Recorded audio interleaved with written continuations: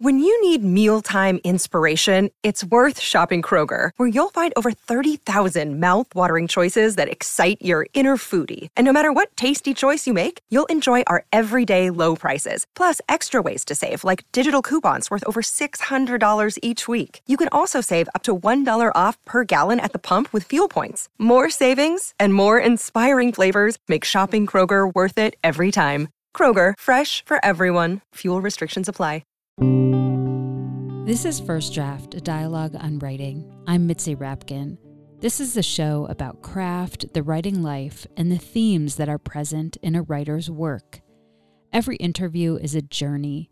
I don't really know where our conversation is going to go, but I do know that it's fascinating every time, and one way or another we seem to get around to what it means to be human and how through craft that idea is made manifest. Thank you for joining me on this literary pilgrimage into the mind of one writer at a time. My interview today is with Lauren Groff, author of Matrix. When you know a story is a good one and that you should pursue it, I think that there is some sort of electrical jolt and how it feels in the body. It's an animal response. We'll be back with Lauren Groff after these essential words. First, I want to say to you, thank you for listening. The episode you're about to tune into represents 8+ years of dedication and perseverance for producing this show. In addition to conversations that go into depth about a writer's work and obsessions, this show and every interview it features aims to embody the values of honesty, vulnerability, curiosity, and connection. I invite you to join me in this journey as a First Draft patron, which gives you access to cuts from the interviews that didn't make it into the final show, ad-free, pitch-free episodes, and writing tips from my guests. You can become a supporter by going to patreon.com/firstdraftwriters. That's patreon.com/firstdraftwriters. Any amount is welcome, but for $6 a month, you receive thank you gifts on a monthly basis. Plus, when you donate to First Draft, you are joining the community of writers and readers who support conversations like the one you are about to hear. With your donation, you are saying yes to continuing the space of honesty, vulnerability, curiosity, and connection that each show reaches to achieve. You are the scaffolding that holds up this platform that shares the insights and challenges of the writing life. So please go to patreon.com/firstdraftwriters. And let's be honest, there is so much free content out there. In fact, what you are about to listen to is free, but it is not without expense in hard costs and labor to make. Don't get me wrong, producing these interviews is indeed a labor of love, but there is an incredible amount of labor involved, time and effort, planning and schedule wrangling across time zones, from Colorado to New York to London to Tel Aviv to Auckland and back again. And it all adds up to the creation of this show and the archive, which has more than 300 episodes you can dive into. I put so much care and effort into this show, and I hope you can tell with every episode. The process begins when I select a book, contact the author, schedule the interview. Then I read the book, take notes, conduct research, have the conversation, and edit the show. This takes equipment, organization, more late nights than you can imagine, and a lot of heart and sweat to come to fruition each week. And there is no staff. I am the show from start to finish. I know you may not be in front of a computer right now, so why not write a note on your hand or set the alarm on your phone to remind yourself to donate to First Draft when you get home. Please beat the odds of having to listen to this 7 times before you join the First Draft community. Go to patreon.com/firstdraftwriters. Please stay tuned at the end of this show. I'll offer recommendations on an episode in the archive that is similar to the one you're about to hear. And please rate the show on iTunes and tell everyone you know to subscribe. And thank you for your support and for being here with me today, right now, in this moment. And on to the show. My guest today is Lauren Groff, who is the author of 6 books of fiction, including Fates and Furies, Arcadia, Florida, and most recently, the novel Matrix.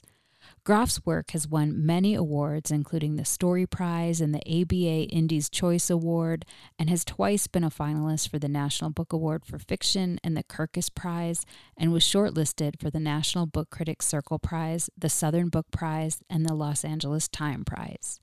She has received fellowships from the Guggenheim Foundation and the Radcliffe Institute for Advanced Study, and was named one of Granta's Best of Young American Novelists. Her work has been translated into over 30 languages. She lives in Gainesville, Florida.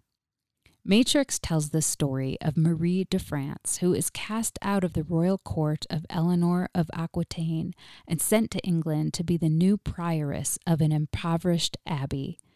Marie is taken back by the severity of her new life, but eventually finds focus and love in living collectively in sisterhood. Marie's devotion to her abbey and conviction born from her own divine visions pushes her to chart a bold new course for the women she leads while protecting their abbey at all costs. Full of ambition and desire, Marie navigates a changing world and the various threats that present dangers for the future of the abbey. We began the discussion with Lauren Groff reading an excerpt of Matrix. She thinks of running away from the abbey, of running into the woods alone and catching beasts to eat with her hands and drinking from the freshets, becoming a wild woman or a lady brigand or a hermit in a hollowed trunk of a tree. But even on this island, there are few wild places left, no place that did not at last end up too close to a village with other humans in it. No, she is caught in a great net made by her sex and the excessive height of her body. She would be easily known. She is imprisoned by her lack of English.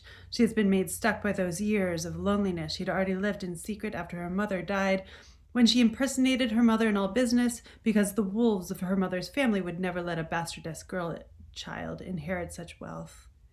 Marie is caged into her fate by the isolation of those 2 years, only mitigated by busy Cecily. Marie would never want to live through the desert of her soul again. She's not built to thrive without others. Yeah, so I thought in some ways this paragraph kind of encapsulated her whole being. And I'm curious about, like, if you remember writing that and sort of what thoughts you have about that. Yeah, I think it does encapsulate who Marie is. I think she at the moment, this is like an inflection point in her life and in her narrative in this book. This is the moment when she has to really decide what she can do, and she has no alternatives, really. I mean, back in the time when this book was set, the 12th century, early 13th century, women were property, right? They were slightly more prized property than perhaps the best horse in the stable or the best hunting dog. And they existed in order to propagate and breed.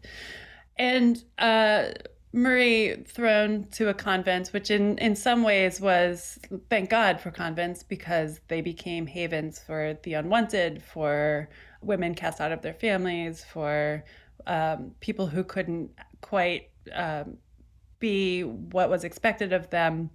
There was an escape latch. Still, the only alternative for Marie at the time was to die or to become what she ultimately became. And so, and she was sort of hedged in by her garrulous personality, her almost leonine personality that requires the love of others in order to survive. Yeah, you have a line towards the end too that also was so beautiful, that is kind of about the same idea, which says, "Open your hands and let your life go. It has never been yours to do with what you will." Yes. I think that's probably an idea that is better suited to the medieval age than the age of today, when I think a lot of self-direction is asked of people. I think it's true that Marie was enclosed in the cage of the church and her own role in it from an early age, and she really couldn't leave, and she eventually didn't want to. And as soon as that happened, as soon as she took the veil, and she had to take the veil, but as soon as she did, she sort of agreed to giving up her life as a self-directed person, as an autonomous creature in the world. And she had to sort of take care of the people around her. And even though she resented it, she was very good at it. Yeah. So I wanted to ask you about formulating her. I have read, and you said a little bit in the acknowledgments, that you were at Harvard and you heard a lecture by this woman, Katie Bougis, and you heard it and you felt this sort of electricity. And I wanted to ask you, like, what did that feel like in your body? And does that happen very often, or that was like there was some special relationship with you and the universe in that moment? That's such a good question. I think it's both, right? I think it happens with some frequency. Like when you know a story is a good one and that you should pursue it, I think that there is some sort of electrical jolts. And how it feels in the body. It's an animal response, right? And at first I was going to say that it was like almost a vision, but no, your heart starts beating harder and sort of like a light becomes tinted gold, and you feel hypersensitive to input, to sensory input in a very real way. And like, this is how I only understand things through my body, right? I think that we're all animals. we are all sort of encased in this flesh.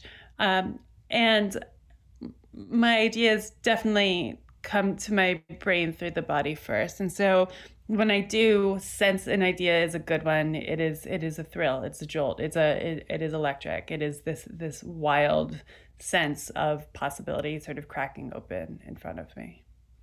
I think what can be challenging for writers is you have this electric golden jolt. How do you keep it when you're writing?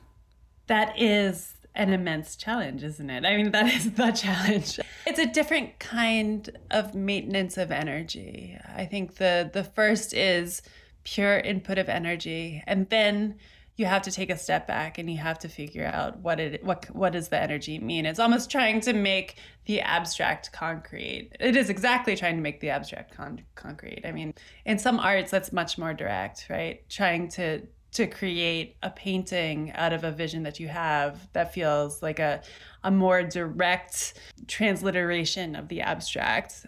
Making music actually come into the world, composing a score, suddenly you can actually hear it. And so the abstract becomes like a more concrete idea.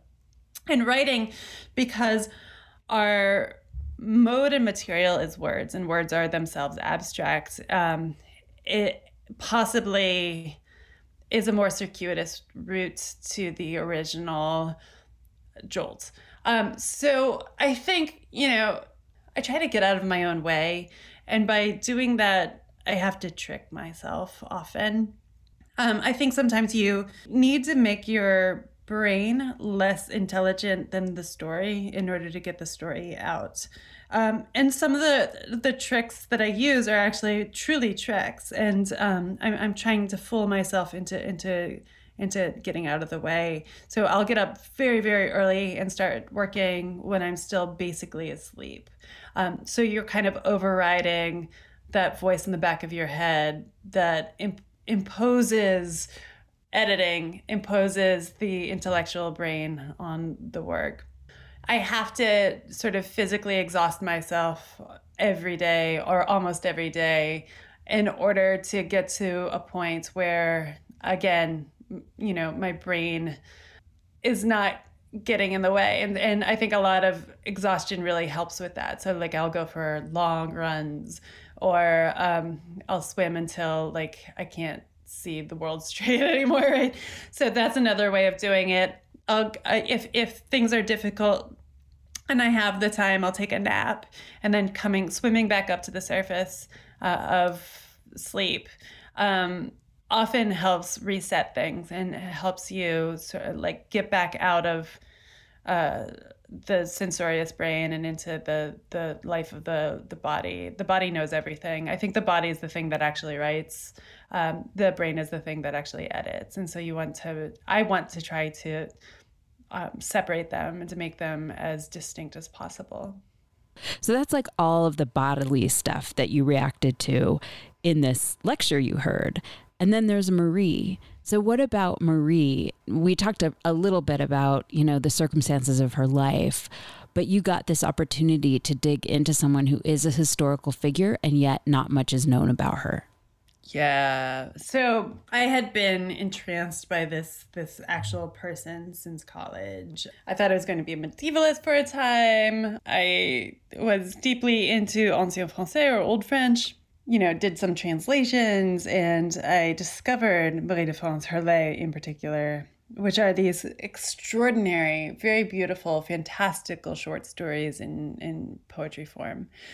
And they haunt you. I think that, the past 20 years, I've often just, when daydreaming or out on a run, sort of think about them and turn them over in my head.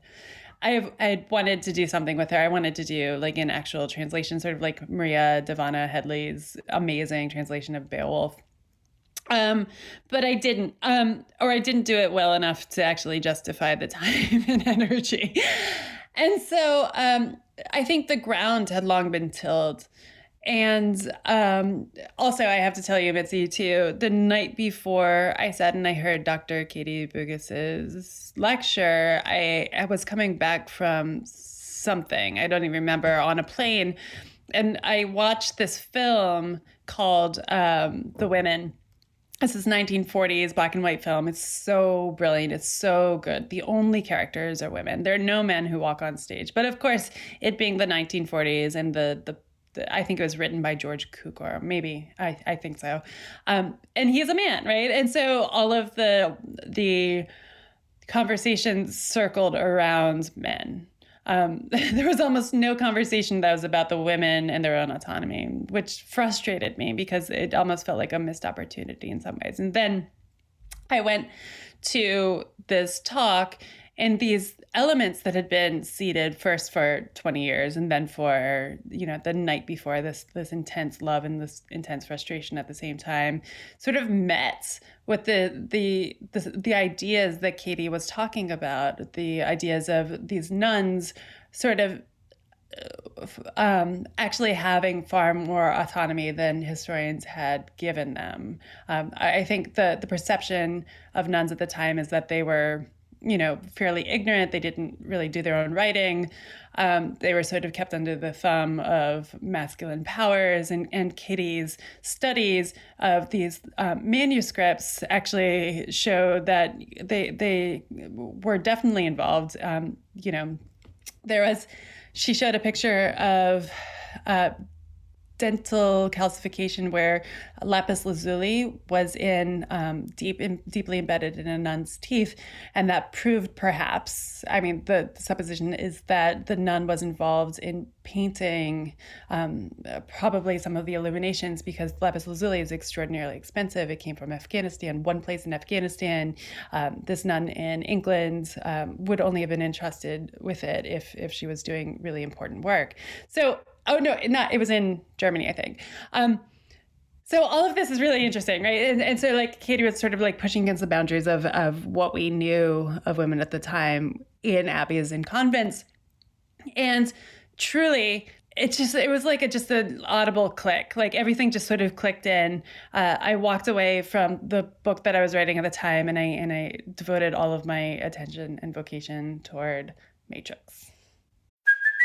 Hey, it's Kaylee Cuoco for Priceline. Ready to go to your happy place for a happy price? Well, why didn't you say so? Just download the Priceline app right now and save up to 60% on hotels. So whether it's Cousin Kevin's Kazoo Concert in Kansas City, go Kevin, or Becky's Bachelorette Bash in Bermuda, you never have to miss a trip ever again. So download the Priceline app today. Your savings are waiting. Go to your happy place for a happy price. Go to your happy price, Priceline. And Marie is, she's basically a cast-off. She was born of rape. She was like a half-sister to the crown. She was really in love with the Queen Eleanor at the time, who was the one that sent her away because she believed that she was too too big and too ugly to get married. She had a lot of, self-determination. Her mom died when she was 12 and she kept it secret for 2 years and kept her estate going. She's really characterized to me by ambition. And when she went to the Abbey at first, it was a sentence and it became, I think, her salvation. Yeah, I'd agree with that. Absolutely.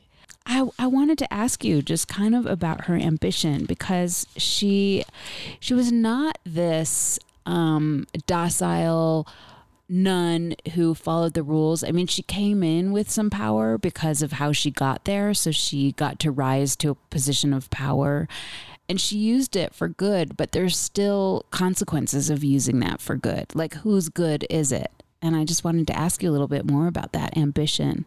Yeah, exactly. I mean, I think that was one of the primary questions that arose in the writing of this book is, how is female power within the structures and the hierarchies that people have internalized, how is it expressed, right? It's really, really complicated. I think Marie does her best, but she's also possibly blinded by things that she takes as givens, by the narratives she's adopted and hasn't quite pushed against or questioned enough, by her own vision of herself, right? I think that she's very able. She's very intelligent. The women, the abbesses at the time of very powerful houses were extraordinary. And they had to be in charge of vast estates. A lot of these estates were actually larger landowners than the nobles in the country.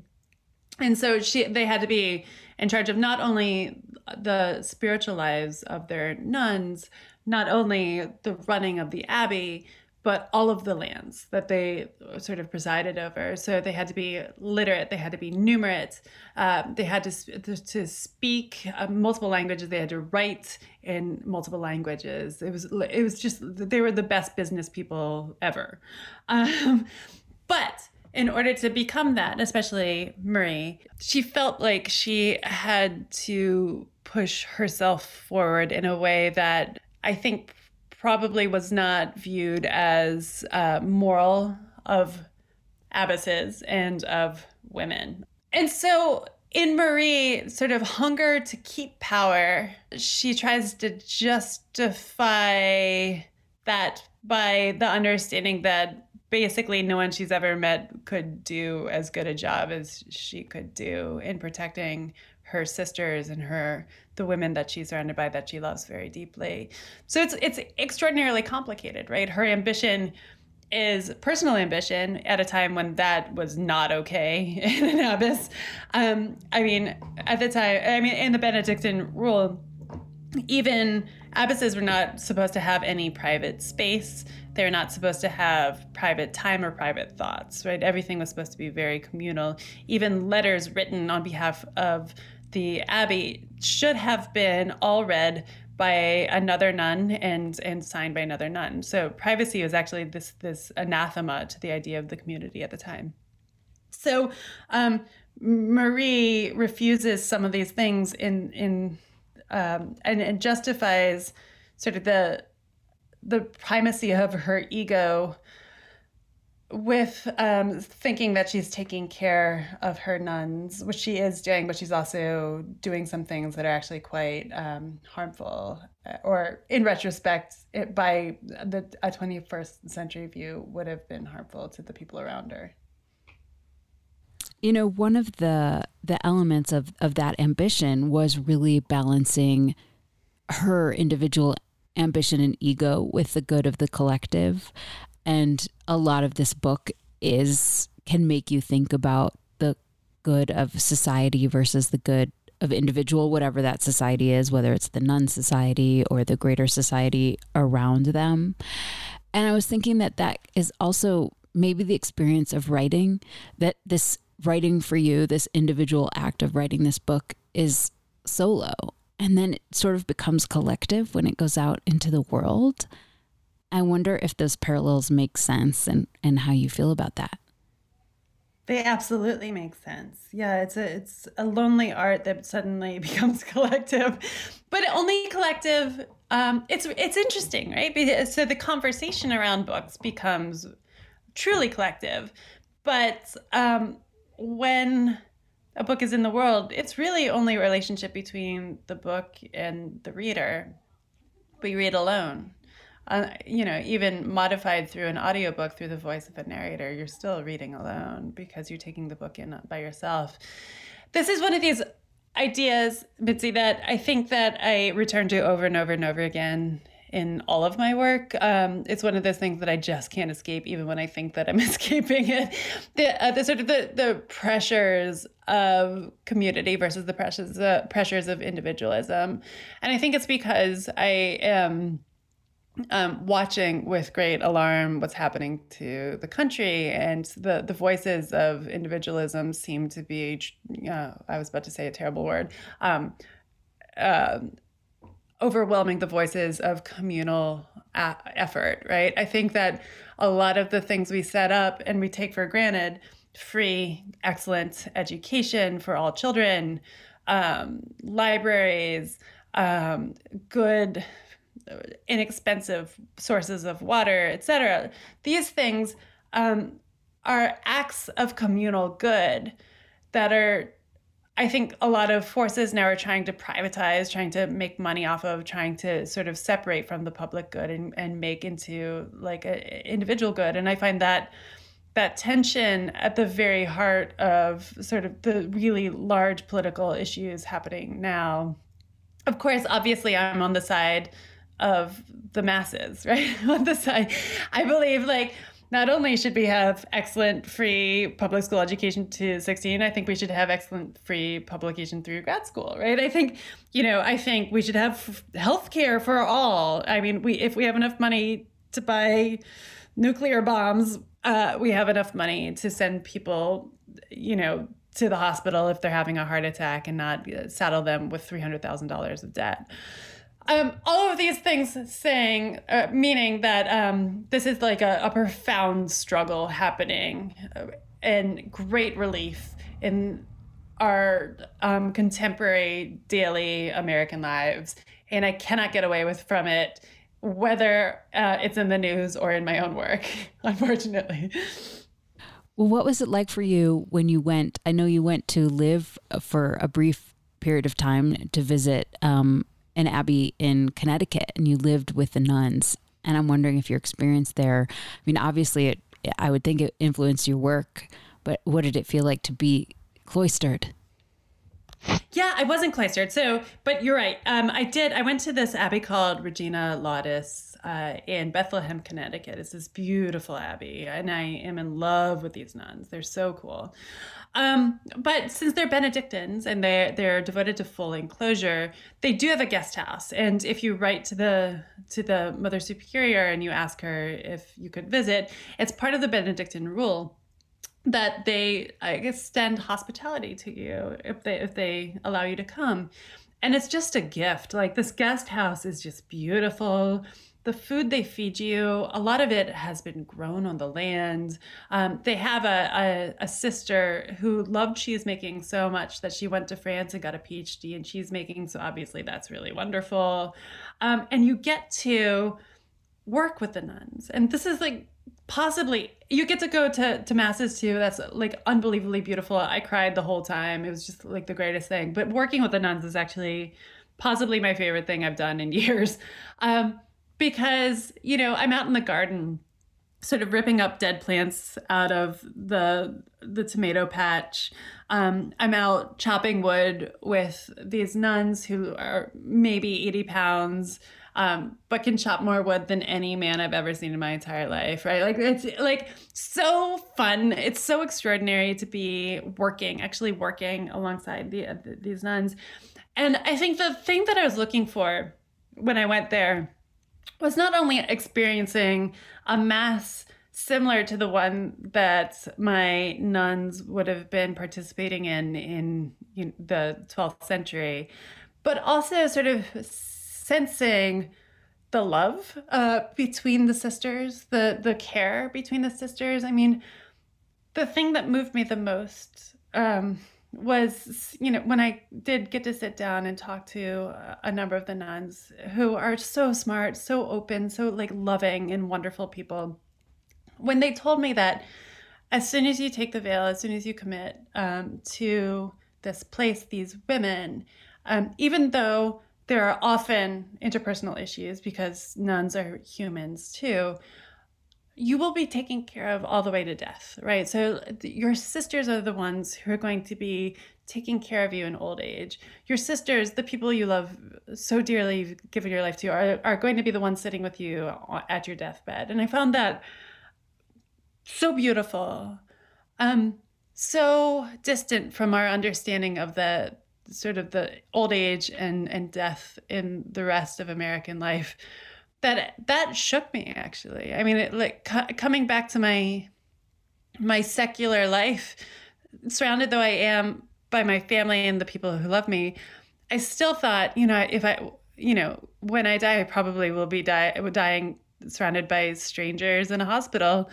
And that was really sad. I mean, it felt like a dislocation from what we were meant to be. At the Abbey, it felt slightly closer to an ideal that possibly we've walked away from a little bit in secular life. You have a line in your book that says ritual creates its own catharsis. And I'm wondering if maybe some of that came from being with those nuns, or if it was more just something you've realized through your life. I would say that line came out of just my daily practice of writing, to be honest. I think the ritual of writing is the thing that now I look forward to. And if a book comes out of it, that's great, right? But in truth, I think that the writer and the author have to be separated and have to be demarcated. And I think for me, going up in the dark with my coffee and sitting down and just starting, still dreaming to write, that has become the ritual that has created possibly some of the most joy I've ever felt in my life. It's created my daily catharsis, I think. It's meditative in a certain way. One of the major acts of Marie's life is to separate her community even more from the threats of the outside world. And also, I think, to create like a more insular community of strength for the nuns within. And so much of her life's work is spent building a labyrinth where they live. And I've read that you constructed this in structure like a labyrinth. And I'm wondering if that came to you first and how that manifests when you write. Oh, Lord, no, it did not actually come to me first. So the first few drafts, and I write very, very quick, very passionate, very messy drafts that nobody can read, including me. And so I put them aside and start over again. So the first few drafts are really trying to get down the character, the events of the book, the ideas that I was trying to work through. And it was all very fragmentary. I had no structure. And I think that was the big frustration for the first few drafts. I couldn't figure out how to tell the story, how to sort of, to create not only the surface structure, which is the events on the surface of the story, which is basically just Marie's life, but also how to make it feel cohesive, deeper. And it kept running into this vision over and over again. Everywhere I went, it was very strange. I started to see labyrinths, these unicursal labyrinths. There's one in the Cathédrale de Chartres, which is this beautiful cathedral in France, where on the floor, in tiles, they built this extraordinary, very, very beautiful walking labyrinth, where it's supposed to indicate sort of the passage of a pilgrim to Jerusalem, and one is supposed to meditate as one walks it and comes back out. And so I kept seeing this everywhere. It's all, there's a term for this, and I can't remember what the term is, where suddenly you're alerted to something and then you start to see it everywhere. And it just kept happening. And I eventually came across this mention in a lot of the apocryphal literature about Eleanor of Aquitaine at the time that said that Eleanor's second husband, her second king, King Henry II, fell in love with this woman named Rosamund Clifford.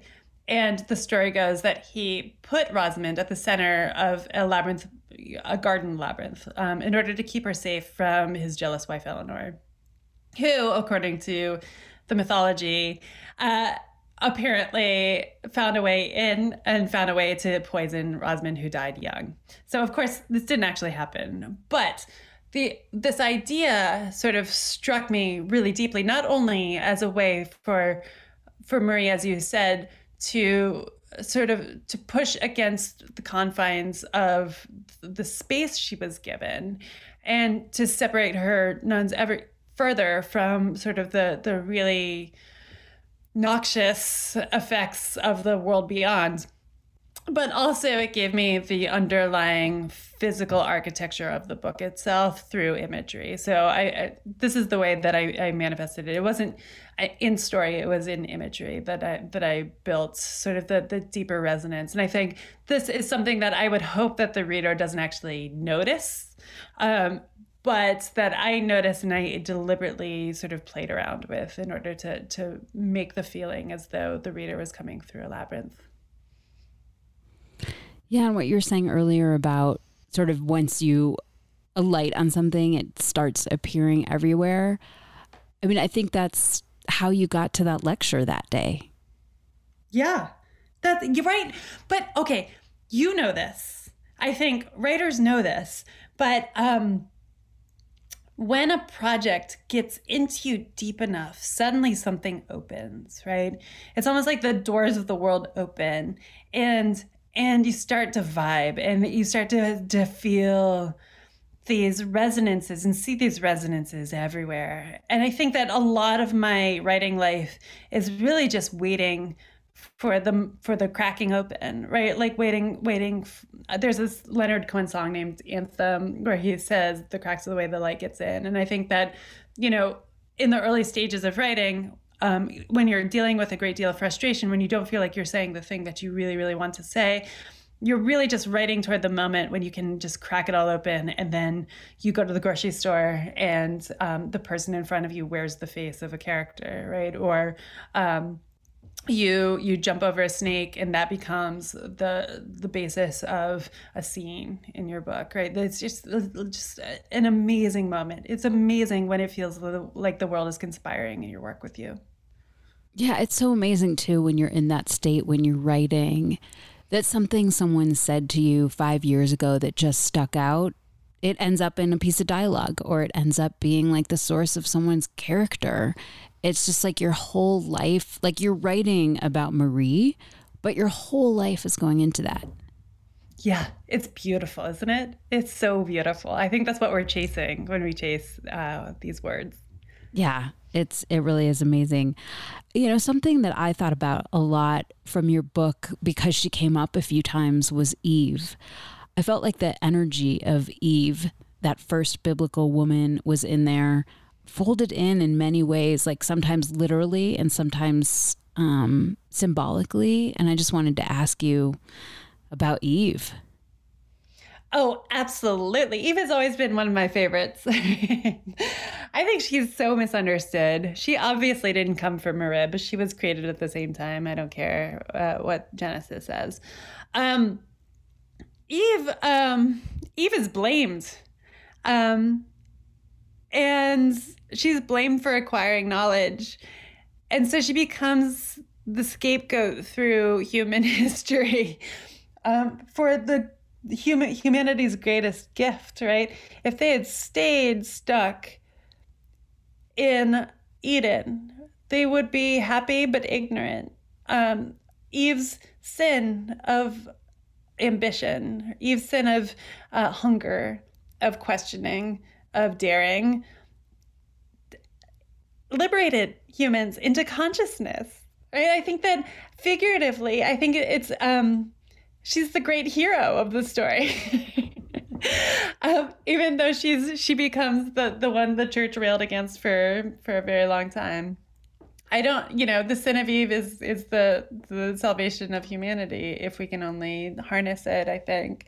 She has been profoundly misunderstood, as have many other figures from the church. Like, I know Mary Magdalene comes up in this book, and I feel passionately toward her. She was the apostula apostolarum. She was the apostle of the apostles.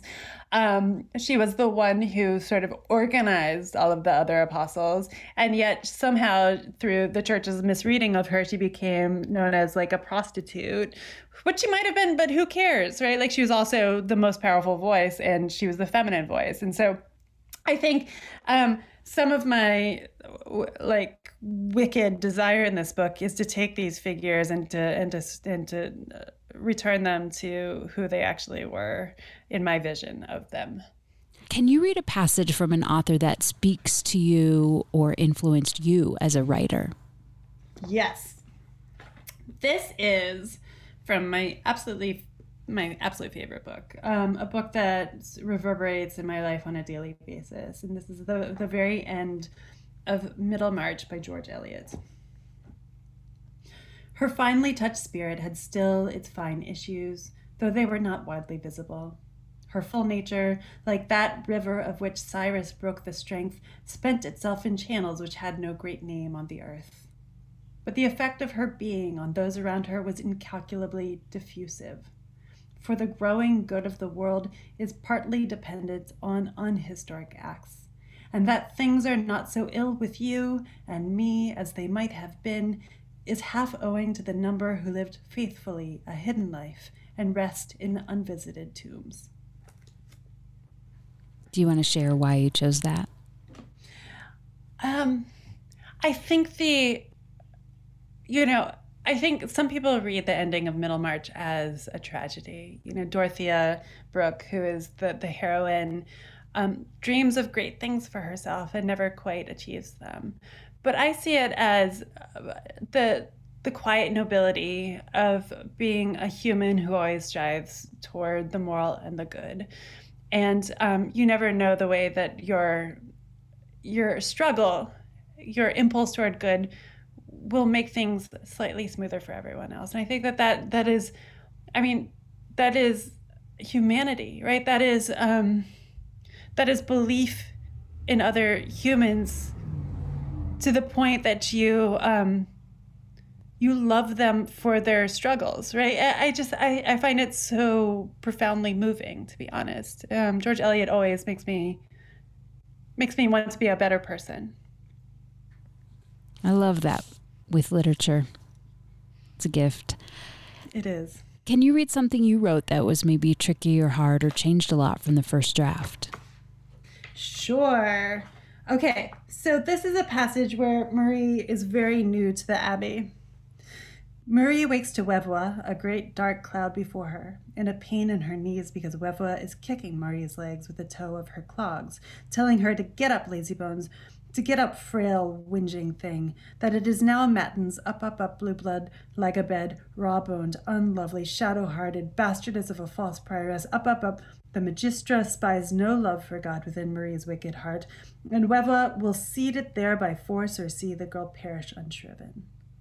So this is believe it or not, I know it's a really short paragraph, but I worked this thing for hundreds of drafts. I just needed the nastiness of Wevois to come through in language that felt appropriate for a really mean nun. And it's just, I sweated it. And I don't know, I'm so close to that part of the text that I can't even see it anymore. That's why I wanted to hand it over to you, because it's one of those things that in any novel, in any book, there's going to be at least a few passages where they're just knots, and you spend a great deal of time trying to unknot them. Where do you write?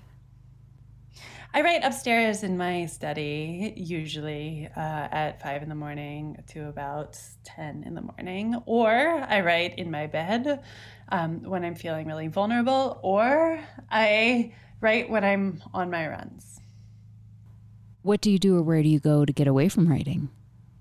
I go into sleep. I take naps. I take baths. I go for runs. I go for swims in order to get away from writing. Who do you show your work to first to get feedback? My husband is my first reader and in some ways my best reader. How have you dealt with rejection?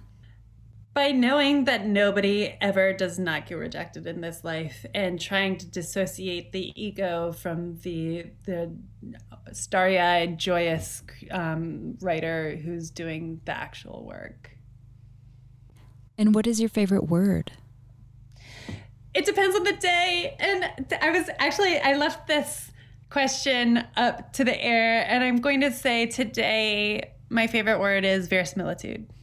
Thank you so much for your time. I'm so appreciative. I'm so grateful to you. Thank you for being the great reader that you are, Mitzi. If you like today's show with Lauren Groff, author of Matrix, check out my first interview with her on her novel Fates and Furies, where we talked about her ambivalence toward the institution of marriage, how she drafts her novels, and the survival benefit of mirror neurons among family members. You can find that interview and the entire First Draft archive of more than 315 interviews at firstdraftwriters.com. You can stay tuned to First Draft on social media on Facebook, Twitter, and Instagram. Just look for First Draft ADOW. You can email me at firstdraftwriters@gmail.com anytime. Remember, there are plenty of extras for becoming a member and donating to First Draft, including access to pitch-free, ad-free content, as well as cuts from the interviews that didn't make it into the final show, writing tips for my guests, books, and more. Join me as I reach for honesty, vulnerability, connection, curiosity, and insights on craft with each episode. I can't tell you enough how much each and every single dollar counts to keeping the show alive. The first tier of support is just $6 a month, so please go to patreon.com/firstdraftwriters. Coming up in the next few months on First Draft, interviews with Rebecca Solnit, Evie Wild, EJ Levy, and Charlotte Wood. I want to send out a huge thank you to my patrons for making this interview happen. Your support makes First Draft, a dialogue on writing, a reality every week. Please stay healthy and safe. The theme music for First Draft was produced and performed by Murph Mahaffey. I'm your host and producer, Mitzi Rapkin. Thank you for listening.